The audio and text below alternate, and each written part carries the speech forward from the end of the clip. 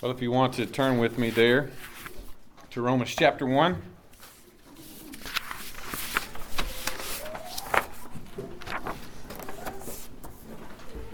Romans chapter 1, we began through this book a couple of weeks back. We made it to verse 16 to 17. Last week we talked mostly about verse 16, and today I want to talk about verse 17. It was just quoted in the Old Testament book of Habakkuk. I made this statement last week that pretty much in verse 16, the apostle, and that is Paul, of course, writing the book of Romans, he states his purpose for preaching, specifically for why he wanted to come to Rome and preach the gospel, he says. And then in verse 17, he sort of explains what that is. We'll look at these two verses right quick. For I am not ashamed of the gospel, he says, for it is the power of God for salvation to everyone who believes, to the Jew first and also to the Greek. For in it the righteousness of God is revealed from faith for faith. As it is written, the righteous shall live by faith. And so we talked about the gospel being the power of God and the salvation. That was mostly what we spent our time in last week. And today I want to look more into what that means, because I believe that we have it explained for us in verse 17. There's a lot of talk these days about the gospel. And a lot of people use the word gospel.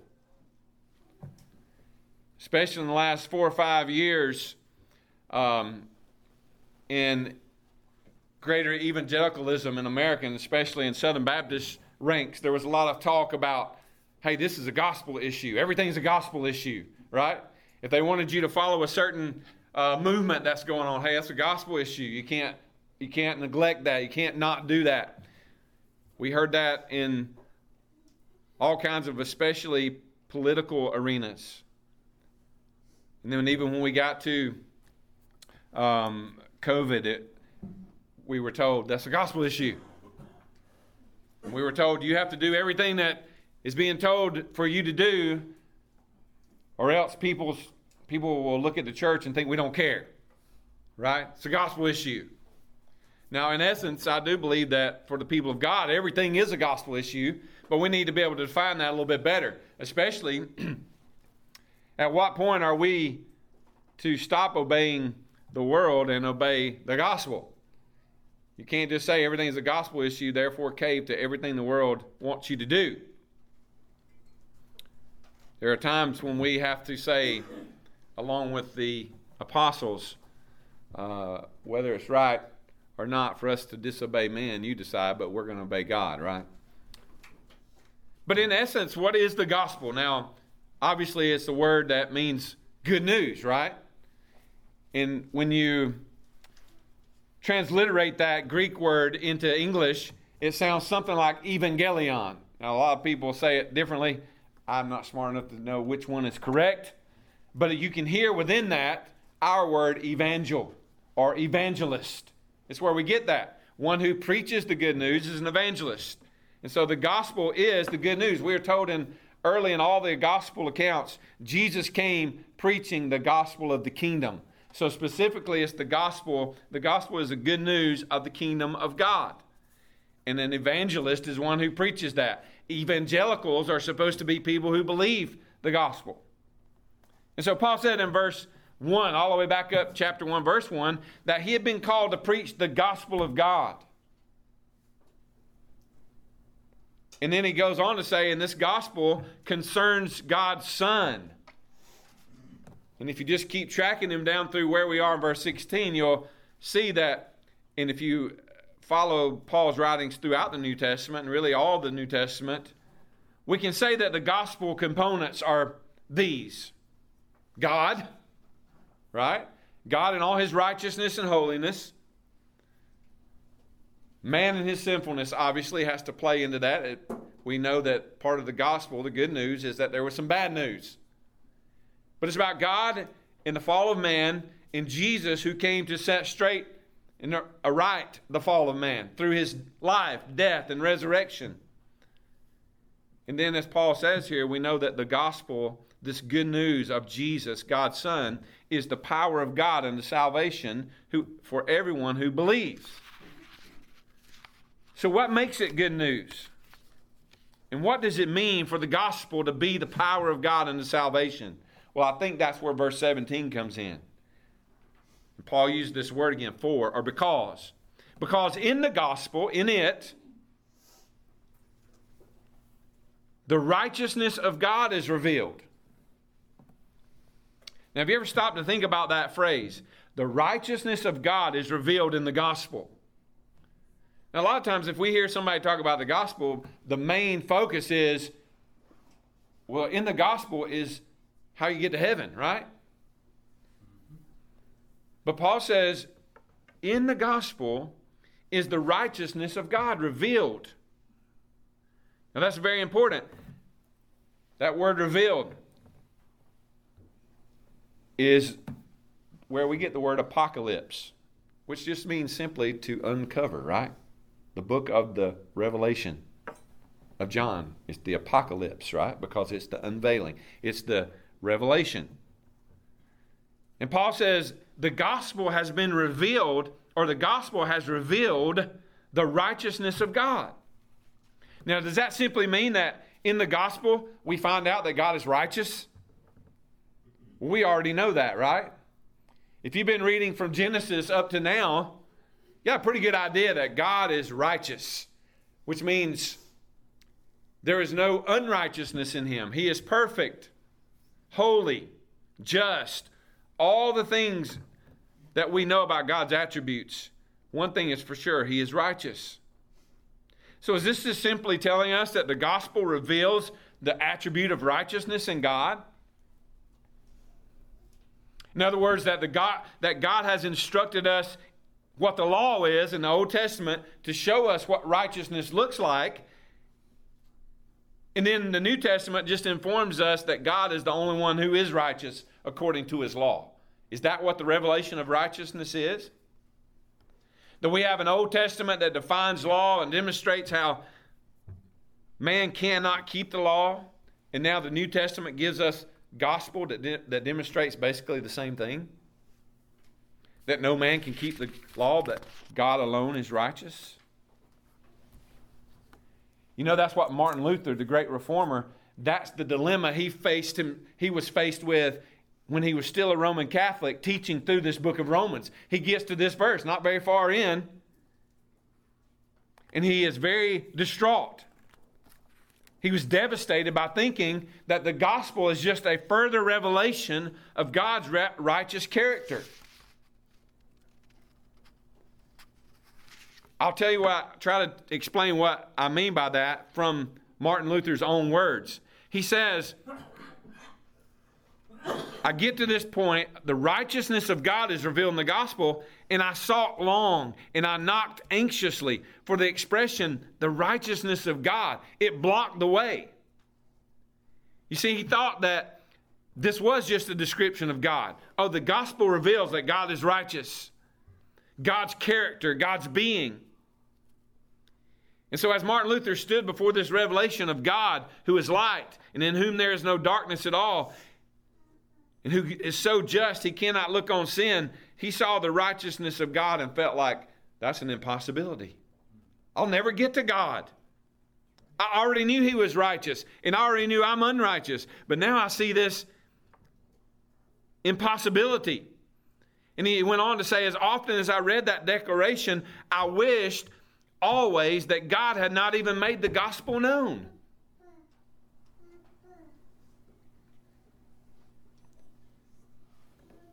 He said, I saw it, and I wished always that God had not made the gospel known, because this fuller revelation of the righteousness of God seemed to make me utter hopeless and helpless. I did not know what to do with myself. The righteousness of God blocked the way. Now I find this interesting because think about this. Most of us today, most interpretations, most preaching that you would hear would say that Old Testament God, he was tough. All that holiness and righteousness and anger at sin. But man, Jesus, now that's easy. You know, like a lot of times we'll say, I could never make an Old Testament Because I couldn't be like that God. Now I could be like Jesus. And then you have somebody like this great man of faith who's struggling, a great thinker. And he says the opposite. You know what? If that's all this is about, that God is righteous, I wish he wouldn't have called it the gospel. That don't sound like good news to me.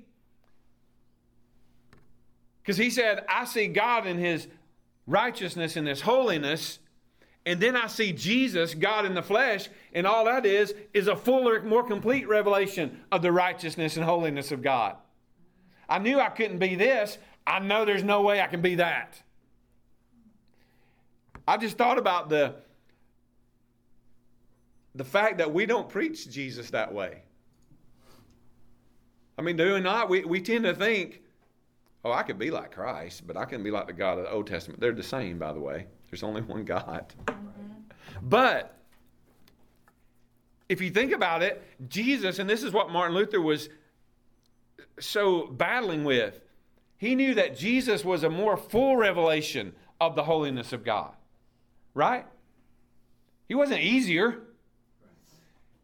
He would say things like, you've heard it said that you should not commit adultery. I say if you've looked and lusted in your heart, you've already committed adultery. He brought the law from outside to inside. You say you don't murder, but you hate people. You've already murdered them in your heart. That's not easier. That's more difficult. We think we can be like Jesus, but I can't be like God. He is God. So this gospel of God, which he has been promising through the prophets, it's not a revelation of God's righteous character. That's already been revealed to us. But this gospel that is revealed to us in Christ, remember back up in a few verses earlier, it reveals the obedience of faith for those who are called to belong, called to be saints. So this is the gospel, which is the power of God for salvation to everyone who believes. This is the revelation of the righteousness of God to man. We already know he's righteous. What makes the gospel good news? Because the gospel of God has revealed how man can be made acceptable to God. He's revealed that.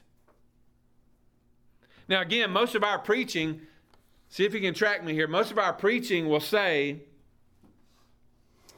hey, look at God. Look at everything he's done for you. He has come down. He's taken up flesh. He's lived a life of perfect obedience to the law. Look at how awesome he is. Why would you not accept him? Look at the beauty of God. And what we have done in modern preaching and modern evangelicalism is we have said basically the gospel is God making himself acceptable to you. Why would you not take him? When the gospel is the revelation of the righteousness of God, in essence, teaching us that what God has done is he's come down and he's made you acceptable to him. God didn't have to go anywhere. He was already righteous. You're the one and myself. We are the unrighteous ones. We are incompatible with God. We are incompatible with heaven. And so Jesus came to demonstrate and reveal to us the righteousness of God, which is for man, which has made man acceptable to God. God didn't need fixed. We did.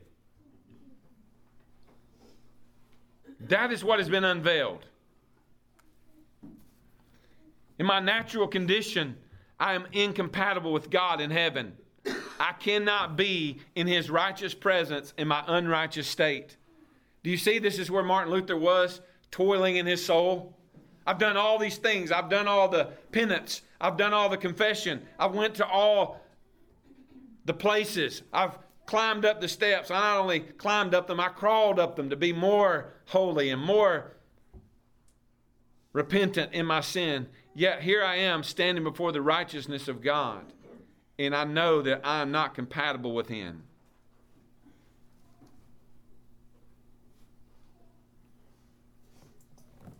The righteousness that God gives to men has been revealed. And once Martin Luther saw this in verse 17, it caused him to rejoice. And man, it ought to cause us to rejoice as well. Because he says it's revealed from faith for faith. Or literally, beginning with faith and ending with faith.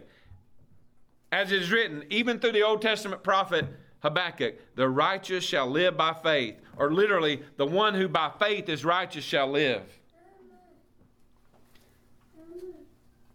How do we attain this righteousness that God has made available to man? Through faith. Faith is the instrument by which God makes men righteous. Now please take note of this. God doesn't look down to see who has faith and then save them. He gives faith to those who are called to belong and those who are called to be saints, and through that faith he saves them. So you read, by grace through faith you have been saved, that not of yourselves. It's the gift of God, not of works, lest anyone should boast. Man, I tell you, one of the big things that draw me to the doctrines of grace and this belief that salvation is totally a work of God is because, as Paul said, it leaves no room for me to boast at all. I was unrighteous, God was righteous.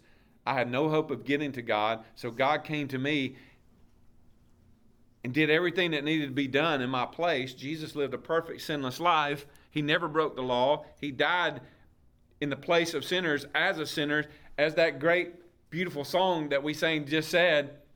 It pleased God to look on him and pardon me.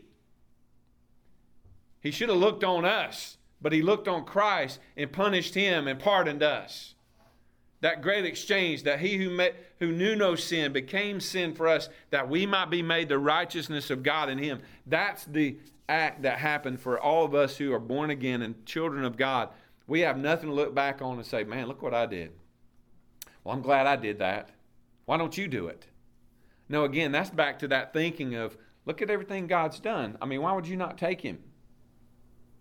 Because they can't take him. They don't understand. The righteousness is not revealed. But through the preaching of the gospel, remember the power of God and salvation is the gospel. We tell people the gospel, and then God in his sovereign grace awakens us, illuminates Jesus, and you realize he died for me.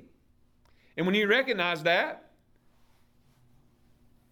I wouldn't say now go do X, Y, and Z. I would say rejoice, repent, and be baptized. You believe in the Lord of glory. You see that you are unrighteous, but God has given you righteousness in Christ. This is the only way that faith is not a work. Man, I used to battle with this. I used to preach Ephesians 2:8 and 9 and 10, and I could not work out my mind, but how is my faith not a work? And I look at this passage in Romans 1, the obedience of faith. It's my faith that is obeying, not me. And what does Paul say? By grace through faith you're saved, and that's not of yourself. The obedience of faith, that's gospel faith.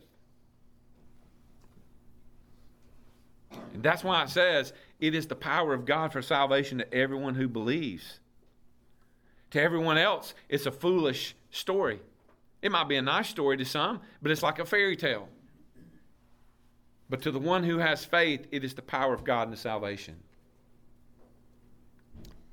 Until you have faith, you will only see the righteousness of God as a roadblock. If you're really honest.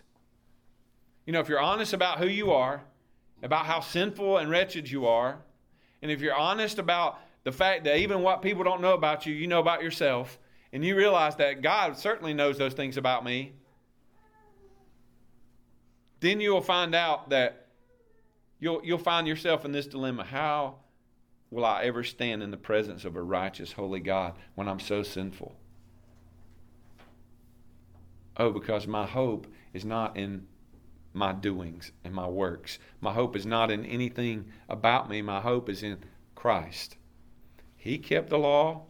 He pleased the Father.